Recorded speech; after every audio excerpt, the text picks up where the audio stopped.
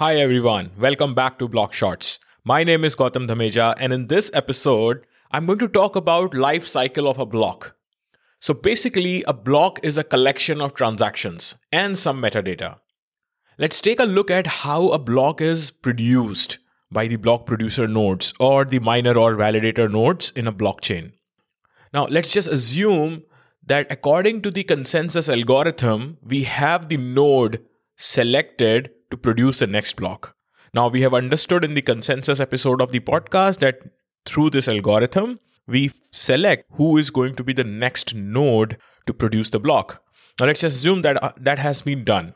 This episode is about the process of producing the block. Okay. So the first thing that this block producer node would do is to choose which block to build on. Now, recall that blockchain is a chain of blocks. For each new block, we need to refer to the hash of the previous block. That is how the chain is formed. Hence, this node would first choose or select which block to build on. Recall that all the nodes in a blockchain store all the data. Now, all the validator and full nodes in a blockchain store all the data, and the validator nodes produce the blocks. So essentially, this particular node who is going to produce the next block will pick up from its local node which block to build on, or the latest block as per this node's local state.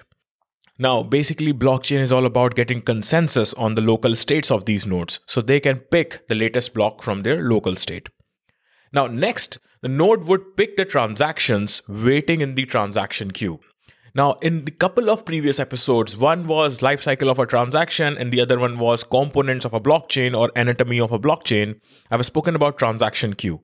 So essentially, the node would pick the transactions sitting in its transaction queue or mempool and create or compose a new block out of it.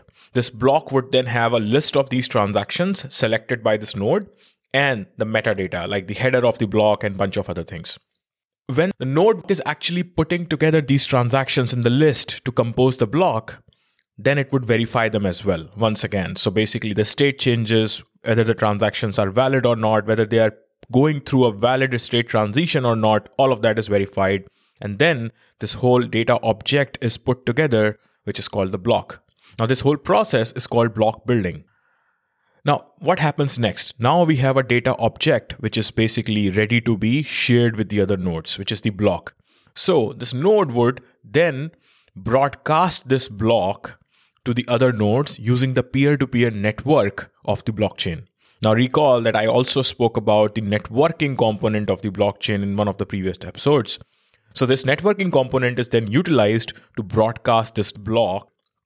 Now, all of these other nodes then verify the block by executing all of the transactions in it.